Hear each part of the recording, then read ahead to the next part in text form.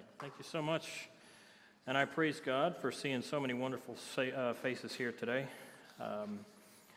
My last sermon I preached, it was only to 4 people. So this is a blessing indeed to see so many faces, you know.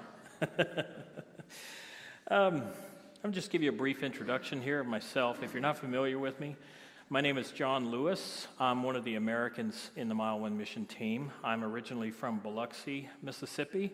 That's down on the coast of the Gulf of Mexico there. I've been with Mile One Mission for 2.5 years now. This is my 3rd time preaching for Calvary.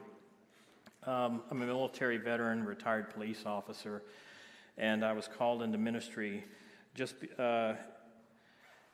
I just consider it such a wonderful privilege to be able to share the Bible and to share faith and the gospel message with the world. It's the greatest thing that a person can ever have, and I want to share that blessing with the world. And today I'm going to start by sharing a story with you. It was from my old military days. This is well over 30 years ago. When I was in the military, early in my career, I was assigned to the transportation squadron. I was a vehicle operator, and that's somebody who's basically a glorified truck and bus driver. And I was stationed at my first base was in Minot, North Dakota. It was a Strategic Air Command base at the time. There was extremely tight security, and there was also strict accountability for everything we did. So anytime we went off the base, we had to fill out this little square card, and it was basically a trip card. And this little card had a lot of information on it. It had our name, our rank, our vehicle registration, the destination we were going to, how much fuel we had, our mileage, date, time, when we were expected to return, and just any information about our trip. We all had to put it on this little card. And we had to take this card to our dispatch center, where they logged it in and relayed it to all the command there. And later on, our dispatch center would bring it to the base operations center for their information. And we did this for quite a while, but then one day a new system was introduced, and this was called electronic tracking. All we had to do then was we just called our dispatch center, and we provided the information that we had over the phone, and they logged it into a computer, and it made things much more efficient. And it might not sound like a very big ordeal to most of you here, but to us in the motor pool, this made life a whole lot easier for us. Essentially, it was streamlining our preparation time and just made our operations to go off base on these excursions much more time efficient. But there were some old-timers in our shop. I'm an old-timer now, by the way. And they hated this new system. They felt like it made everything too easy. And to them, it just didn't feel like we were in the military using this new electronic system of doing things. They thought that you needed, as a military member, a mountain of paperwork for everything you did. They simply wanted to go back to the old paperwork system. And these old-timers, they were so zealous about this, they voiced their opinions, and they were actually able to convince other people in the shop to think like them. Like, hey, maybe we should go back to this old system of doing things. And they even went to the base commander and said, we want to reinstate the old way. The thing was, they didn't get their way. You see, the new way of doing things was much, much better. The old system was very antiquated, and it was good for its time, but things were becoming more modern, and this new system had much more bells and whistles. It allowed for statistics and patterns to be calculated in a matter of seconds, where it used to take days doing it by hand. It also allowed for the immediate transfer of information, and efficiency was very critical, especially if there was a time of war. Simply put, the new way was so much better in every way.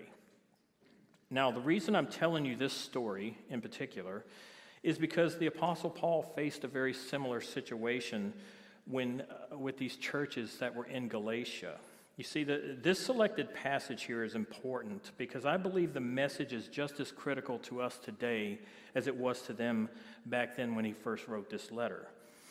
And I know that when you read this passage just on its own, It might be a little confusing because you're only seeing a portion of a larger argument. It's like if you were to walk into a presentation or a lecture, stand there for about 20 seconds and listen, and then walk out, thinking that you understood the whole argument that was being presented. It can be a little confusing at times. It's not a good approach. So I want to give you some context to what these 10 verses, what they're actually talking about with Paul's argument here. And I'll tell you this, I believe the Apostle Paul was one of the greatest Christians who ever lived. His life was an amazing testimony of how a person can be completely redeemed by the Holy Spirit. God used Paul in miraculous ways to bring the gospel message to the world during his day. And if you're familiar with Paul, you know that he did a series of missionary journeys, and this is how he brought the gospel out to these folks and planted these churches. And it's documented in the book of Acts and through his different letters in the New Testament. And if you look in Acts 14, you would see that Paul's first missionary journey was coming to an end, and he and a man named Barnabas stopped in a town called Antioch, and this is the Antioch in Syria in particular. And they stayed there for quite some time. And while they were there, they encountered this group of people called the Circumcision Party, and these were Jewish believers that had a very strong belief in their Jewish law and customs. This was the same group who had criticized Peter in Acts chapter 11 when Peter ate with the Gentiles. But that gave Peter the opportunity to share the gospel and a vision that he had with these people to clarify their understanding.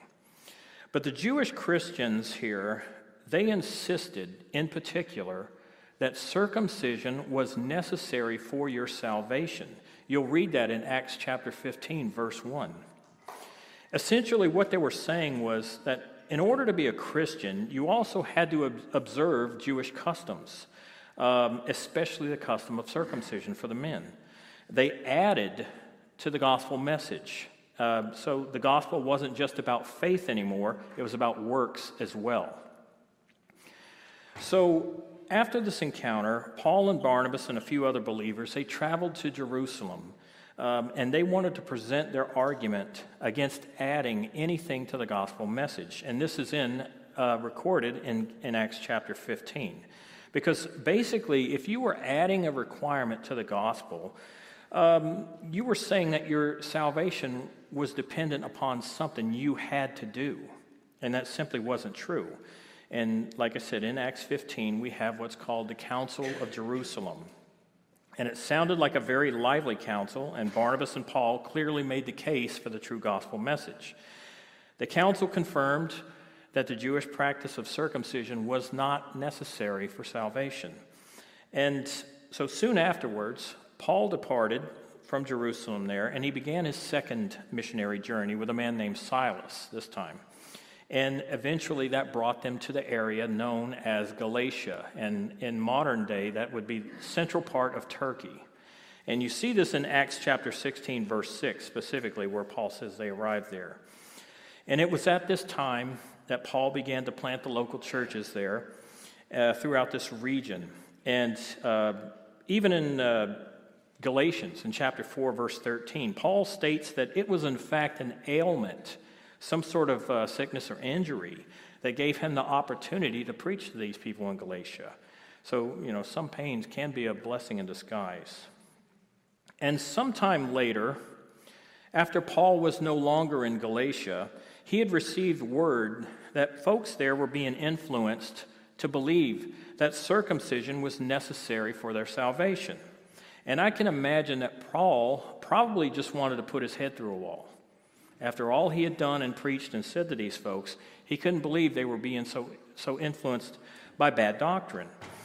So in order to correct this situation, Paul wrote this letter, and that's the letter of Galatians that we have today. And this letter not only serves as a form of like chastisement and a correction, but it also serves as encouragement as well. And in this letter, you'll see throughout the whole letter, Paul is calling them to remain in the true gospel message. not to be polluted with outside influences. And I'm not exaggerating when I say that, Paul was extremely frustrated. If you have your Bibles open to Galatians there, flip back a page and look at chapter 1. And you'll see in verse 6, Paul says these words. He says, "I am astonished that you are so quickly deserting him," that being Jesus. And he says, "for a different gospel." He's essentially saying to these folks, he's saying, come on, people.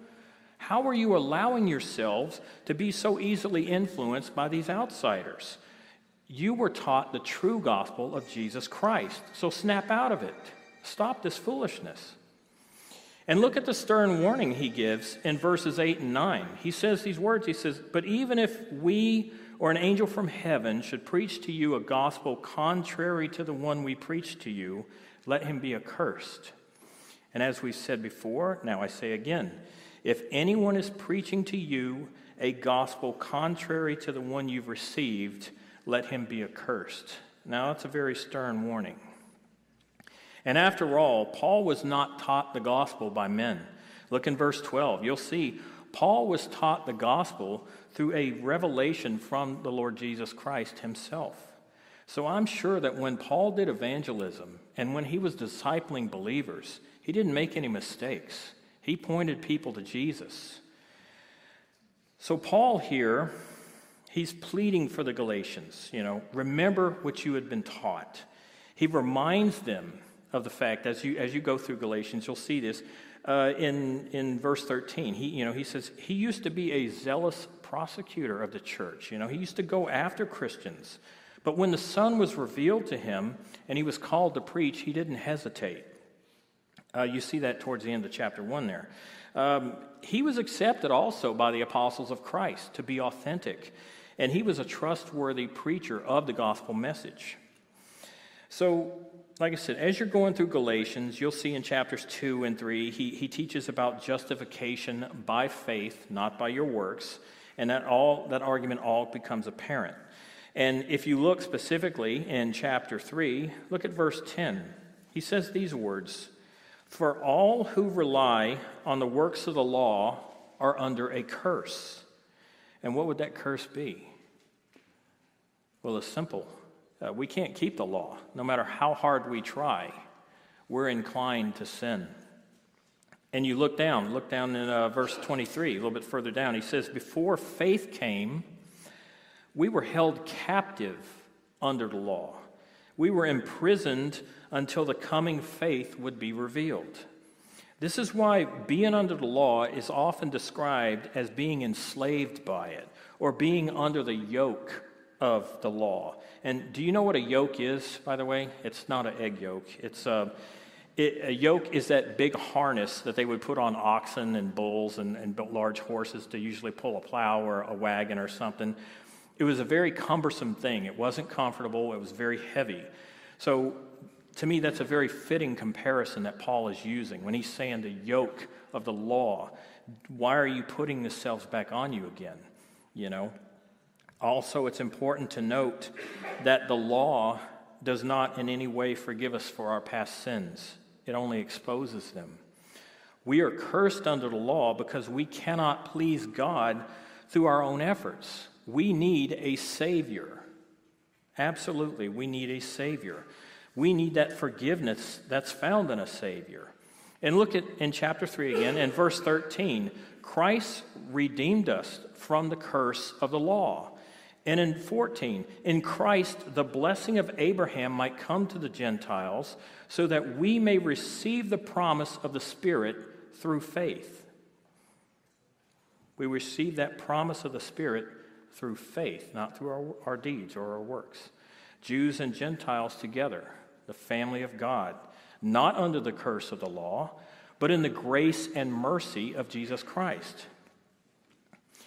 So after stating all of this in this letter, Paul continues to express his concerns because they've allowed the gospel to be polluted, if you will. Looking in chapter 4 now, look at verse 9. You'll see Paul ask a rhetorical question here with rather strong language to get his point across to these folks. He says, "How can you turn your back again, to the weak and worthless elementary principles of this world. I mean, he's asking them to wake up, realize what you're doing here. And he's not just chastising them, like I said.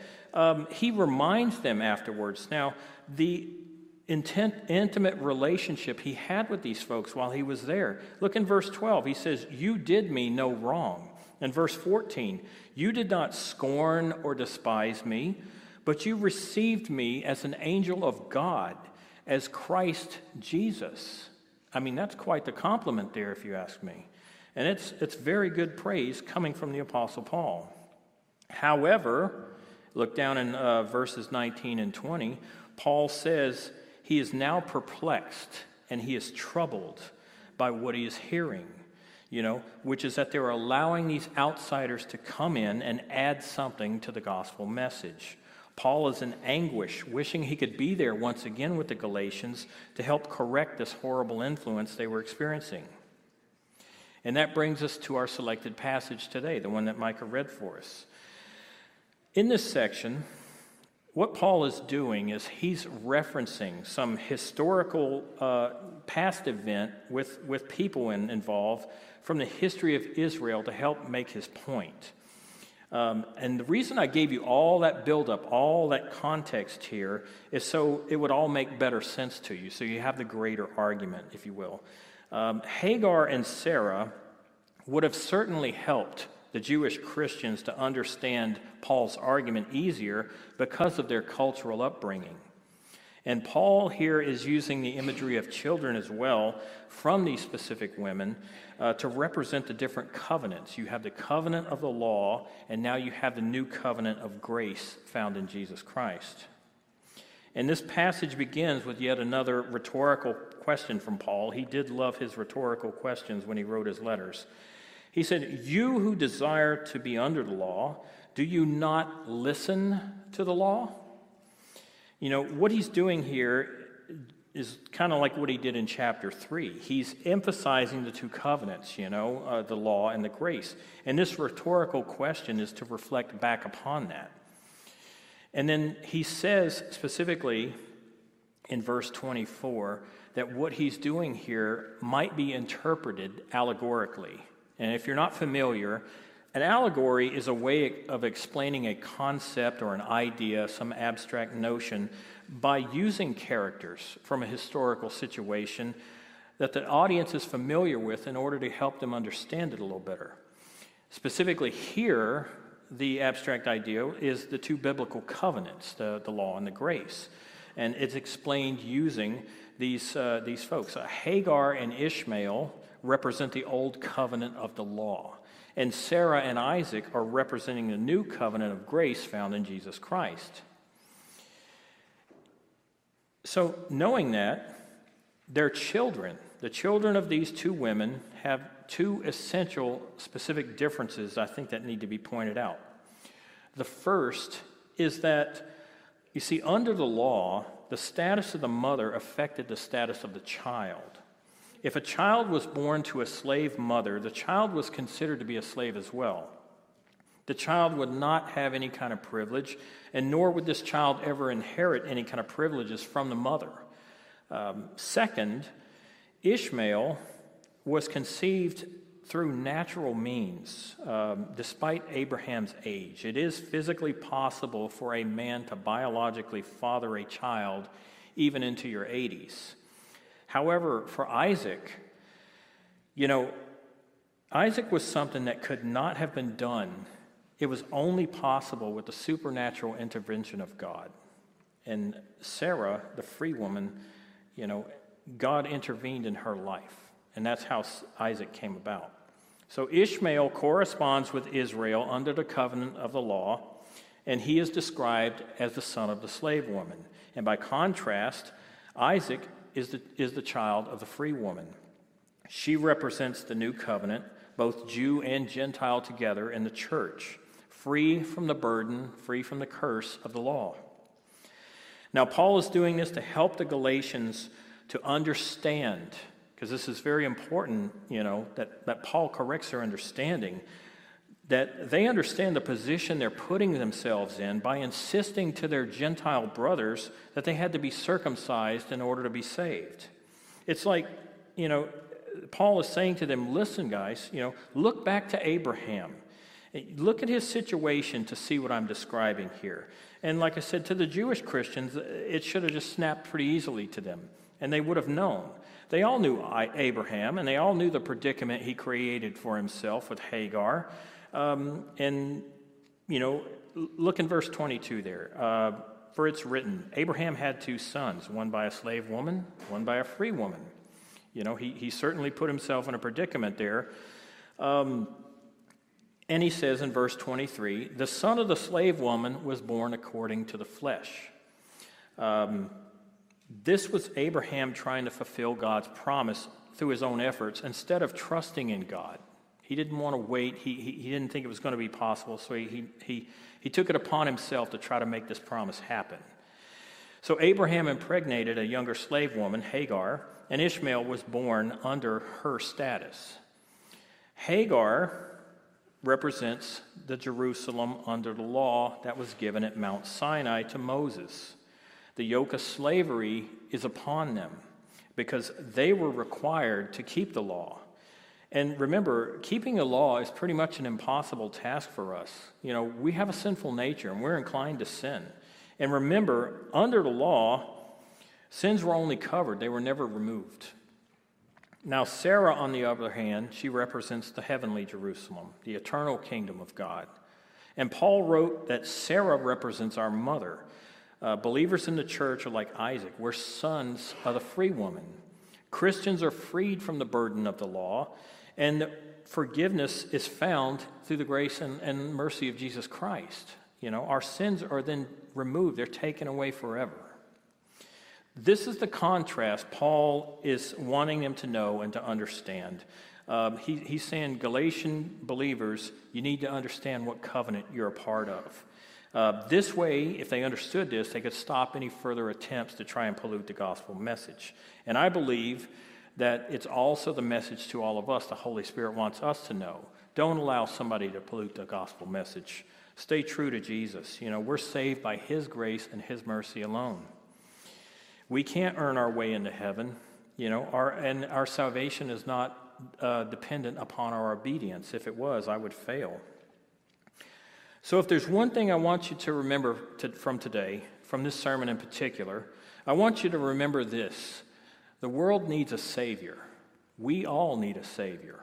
We need that grace and mercy from God that's only found in Christ Jesus. It is our faith, that makes us part of this eternal kingdom. Not what we're doing, but our faith in Christ. So as we move through the passage here, in verse 27, you'll see, this is a quote that Paul is using here, and this is from Isaiah. It's from chapter 54, verse 1. You see, Isaiah prophesied that Jerusalem would be restored after it had been enslaved by the Babylonian Empire.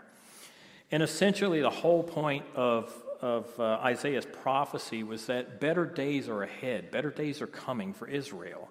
And this prophecy, I think it's important to note, comes immediately after chapter 53 in Isaiah, which is the prophecy of the suffering servant being Christ himself. Now also, Isaiah used the symbolism of a woman in his prophecies, and the illustration here emphasizes the prediction that, improvement, better days were coming for Israel. And that's what Paul was trying to emphasize here. Greater existence is coming. Things might be rough now. You might be having persecution and outside influences and negativity, but remain strong. Stay focused. Keep your faith strong in Jesus. And the language here might be a little bit confusing, like I said, if you read it on its own. The barren one in this quote is symbolic of Israel, the old Jerusalem, the people who were diminished and exiled after the glory days of King David and King Solomon. But it is important to know that God still used this remnant because it was through them that the Messiah came into the world. Also, the number of people who become children of God, the church, the number of us, both Jews and Gentiles, far outnumbers the old Israel, and referencing verse 27 again. It says, the children of the desolate one will be more than those of the one who has a husband. Again, this is all symbolism that Paul is using as an argument for hope to encourage these Galatian believers. And even though this quotation might not directly correspond with Hagar and Sarah, it's good that he included it to emphasize the prophecy that better days are ahead. You know, he's saying to them, stay the course. Have faith in God. Trust in him. God is going to fulfill his promise. Now, Paul is also appealing to their reason. If you look in verse 28, he says, now you, brothers, like Isaac, are children of the promise. It's like Paul is saying to them, don't you see the fulfillment here right before your eyes? You're free from the burden of the law in Christ. Why would you ever want to go back to that way of living? And the Jews who were pushing this notion, these Jewish Christians, that circumcision was a requirement of salvation, they were very self-righteous and very arrogant. Religious leaders in Judaism in particular, the Pharisees, were the ones who Jesus called the hypocrites. He also called them a brood of vipers. And he even warned them that they would suffer the most on the great day of reckoning. You know, Paul is saying here, like, don't be arrogant. Don't be so arrogant to think that your salvation is dependent upon your works, like something you must do, some task you have to complete. We humble ourselves because we know our salvation is found in Christ, and it's through our faith in Jesus to be our Savior. He is the Savior and only him, not ourselves. And continuing on, he references the Hagar and Sarah situation again in this illustration, and he's highlighting the tension between them that's described in Genesis chapter 21. In Genesis 21, Sarah saw Ishmael, the son of Hagar, laughing mockingly at her son, Isaac. Now this prompted Sarah to go to Abraham and to tell Abraham to cast them both out. And Paul asks this question, verse 30, he says, what does the scripture say? He wants them to think about it. Think about, what he's describing to them. And because Sarah tells Abraham to cast them out. Ishmael, the son of the slave woman, is not going to inherit what Isaac, the son of the free woman, is going to inherit. Now, this kind of casting out illustration, if you will, has three inevitable results. The first one is the church should reject any attempts to add to the gospel message. Anyone who tries to do that, the church should reject that. Believers should reject that. The second is the church should reject anyone who believes they can earn their salvation. That's not the gospel message. That's a false gospel. And the third inevitable result is that the kingdom of heaven, God's kingdom, rejects the unregenerate soul. A person who's still in sin, who has not repented and not trusted in Jesus, is not welcome into this kingdom. The casting out of Hagar and Ishmael had serious consequences in Abraham's day. And the point is for today that there is going to be an eternal separation for those who refuse the offer of grace and mercy in Jesus Christ. We can't earn our way into heaven. We can't earn our way into God's good graces and get into his kingdom that way. If we think that way, we need to stop it. We need to realize we need a Savior. That's what I want you to remember for today. We need Jesus. Abraham knew God's promise, but yet he doubted. He wanted to do it on his own through his own efforts because maybe he thought God was taking too long. However, the promise to Abraham was not fulfilled when he tried to do things on his own. God's promise was fulfilled in Isaac, not in Ishmael. Now, God still made a nation from Ishmael, but the promise was not fulfilled in him. And there were greater consequences to Abraham's doubt, too, and God blessing Isaac with a greater reward over Ishmael certainly caused a lot of contention, but it was God's plan. It wasn't any plan of man. It wasn't Abraham's plan.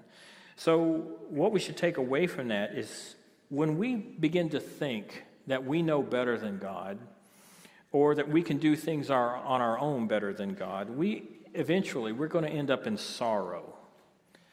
It's important to have faith in God, to trust in Him, to believe in Him, even in the worst of times and even in the best of times.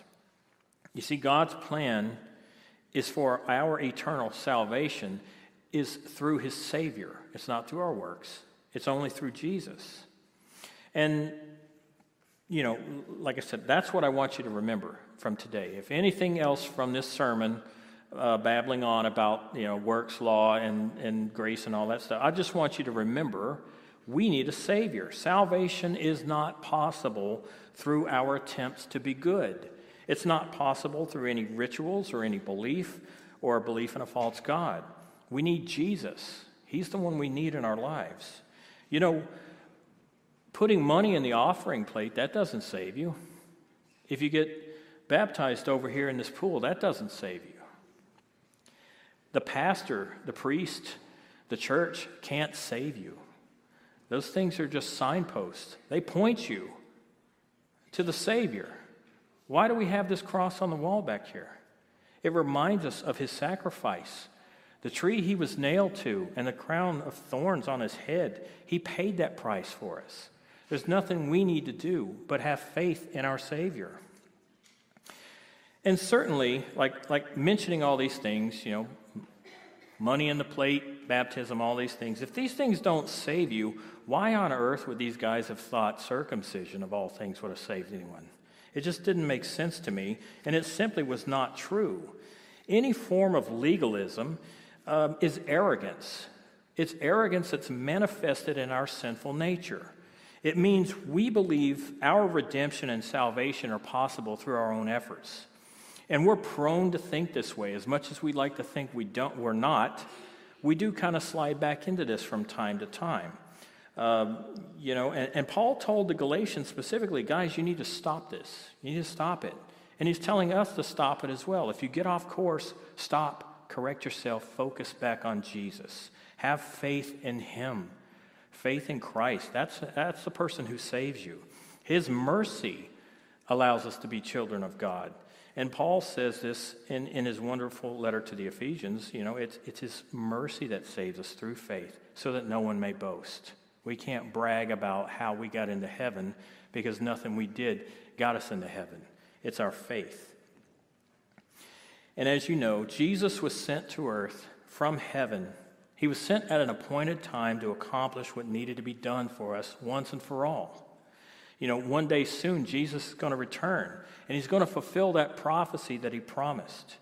And as Christians, we all should understand that we're part of a royal family. You're a child of the Most High God when you have faith in Christ. And He's promised you eternal life in His presence forever as a result. We're born again in the Spirit. You are a son or a daughter of a free woman. Don't go back to a legalistic way of mind, a mindset. It's not good. We're not burdened with unnecessary requirements to keep the law. Those are just chains. That's a heavy yoke that people have upon them if they think they're dependent upon that. If you find yourself slipping, stop it. Return. Focus back on Jesus, like I said. And I'll tell you this. Sometimes I believe we underestimate the power of sentimentality and traditionalism in our lives. And what I mean by this is we're often drawn to nostalgic things in our lives, usually because it reminds us of a better time. Perhaps we were younger or things were less complicated in life, whatever the case might be. And you may have seen this maybe at your school or at your job, with your family, maybe even within a local church. You may have had an idea to improve something, a suggestion maybe, to help do things better. And you thought it was a great idea, but instead of praise, you were met with waves of opposition, something that you didn't anticipate. This was the case with the story I told you about when I was in the military. Those guys wanted to go back to an earlier time, something that was familiar to them, even though it was going to be a tremendous burden on everyone. And Paul is telling us to be aware. to be mindful that we don't need to fall back into such temptation when it appears. The religiosity is a magic charm to a self-righteous sinner. But to those of us who are broken, we're broken souls, and we humble ourselves before God, and we cry out to Him. Christ is our answer. He's our Savior. We humble ourselves because we know we need Him. We need a Savior. And reflecting upon my own experience there, that stuff I had in the military, it made me wonder about these churches in Galatia. When they encountered these men from the circumcision party, how convincing must their argument have been, They must have played on the tradition and the sentimentality of these Jewish guys in order to win them over, to convince them that they needed to go back, To me, what all they were doing was they were diminishing the grace of Jesus Christ, They were saying His grace is lesser, so our efforts can be more. It's a way of earning their way into heaven, and it's a great, great sin indeed to do such a thing. Paul wrote these words to Titus. He wrote in chapter 1, verse 10, he said, "For there are many who are insubordinate, empty talkers and deceivers, especially those of the circumcision party. They must be silenced, since they are upsetting whole families by teaching shameful gain and what they ought not to teach." In Galatians, he specifically refers to them as, he uses the word Judaizers. That's in chapter 2, verse 14. And that's the only mention of that particular term throughout the whole New Testament. However, the problem that these deceivers were creating is addressed in several books throughout the New Testament. The dangers of false teaching and false doctrine in churches back then and nowadays, it cannot be overstated. It is a true danger. And a few weeks ago, I preached at Northern Cross. It was a sermon based on Hebrews chapter 9 and 10. And I love the book of Hebrews because it emphasizes the superiority of Christ, especially over the old law and the old ceremonies. Jesus was the perfect sacrifice. He lived a sinless life, and He paid that price for us all. And now, as the risen Savior, He is the greater priest. He's interceding for believers before God the Father. And His righteousness is imparted upon us when we trust in Him. That, to me, is a wonderful message of hope. And it's one that brings my focus back to the Savior every time. And I hope it does the same for you. But in conclusion here, I want to wrap this up. Looking at this situation with the Galatians, like I said, overall, what are we going to take away from this as we leave today? Well, this in particular, the danger of worldly influence is always present for Christians. We live in a world that's corrupted with sin. That's very evident to anyone. You just turn on the news or social media, you can see that everywhere. There's plenty of bad leaders, there's bad teachers, and there's bad preachers out there with all kinds of horrible doctrines that are more than able to corrupt your beliefs. We must be prepared. This is a form of spiritual warfare that you're going to encounter, and don't let this bad doctrine influence you. Don't let it take your eyes off of Jesus. Stay focused on Him. As believers in Christ, you're a child of the free woman. You're not burdened by the law. There's nothing you have to do, no works you have to accomplish to get into heaven. You just got to have faith in Jesus. We're not burdened under the law. And if you're not a believer, and if you're wondering, am I good enough to get into heaven? The answer is no. None of us are. We all need a Savior. We need Jesus. He's our Savior. He's done it all for us. Now we just have to repent and trust in Him. So that's, like I said, that's the one thing I want you to remember. I don't want you to remember me, the goofy American guy that rambled on about the law and grace and all that for half an hour. I want you to remember that we need a Savior. Don't hesitate. If you're contemplating it, don't wait. Repent of your sins. Trust in Jesus. We can't earn our way into heaven, and any kind of thoughts that might pull us that way are wrong. We got to trust in Christ. He is our Savior. He's our God, and we want to be with Him forever, saved from our sins. So let us pray. Father God, we thank you for this time together, Lord. We pray for your blessings on the lives of everyone that's here and everyone who's not, Lord. We thank you, Lord, for so many believers to be here. And if anyone's here is not a believer, Lord, I pray that you impart it upon them, Lord, to see the need for salvation, the need for Jesus. I pray, Lord, for Steve, Ray, and Debbie as they're traveling, Lord, and they have a busy week ahead of them. I pray for their trip to go well, and I pray that they'll make it back here safely, Lord. I pray also, Lord, to thank you for Mile One Mission and everyone here at Calvary Baptist Church. It's been an absolute blessing to be a part of this church the last 2.5 years. I pray that we remain strong in our faith in Christ, that we remain strong, Lord, in our faith as we preach the Bible and preach it truthfully, no matter how much it may offend the world. We thank you, Lord, so much for this wonderful music team we have, the blessed music that they sing for us, and we're able to perform with them, Lord. We just thank you so much for all things in Jesus' name. Amen.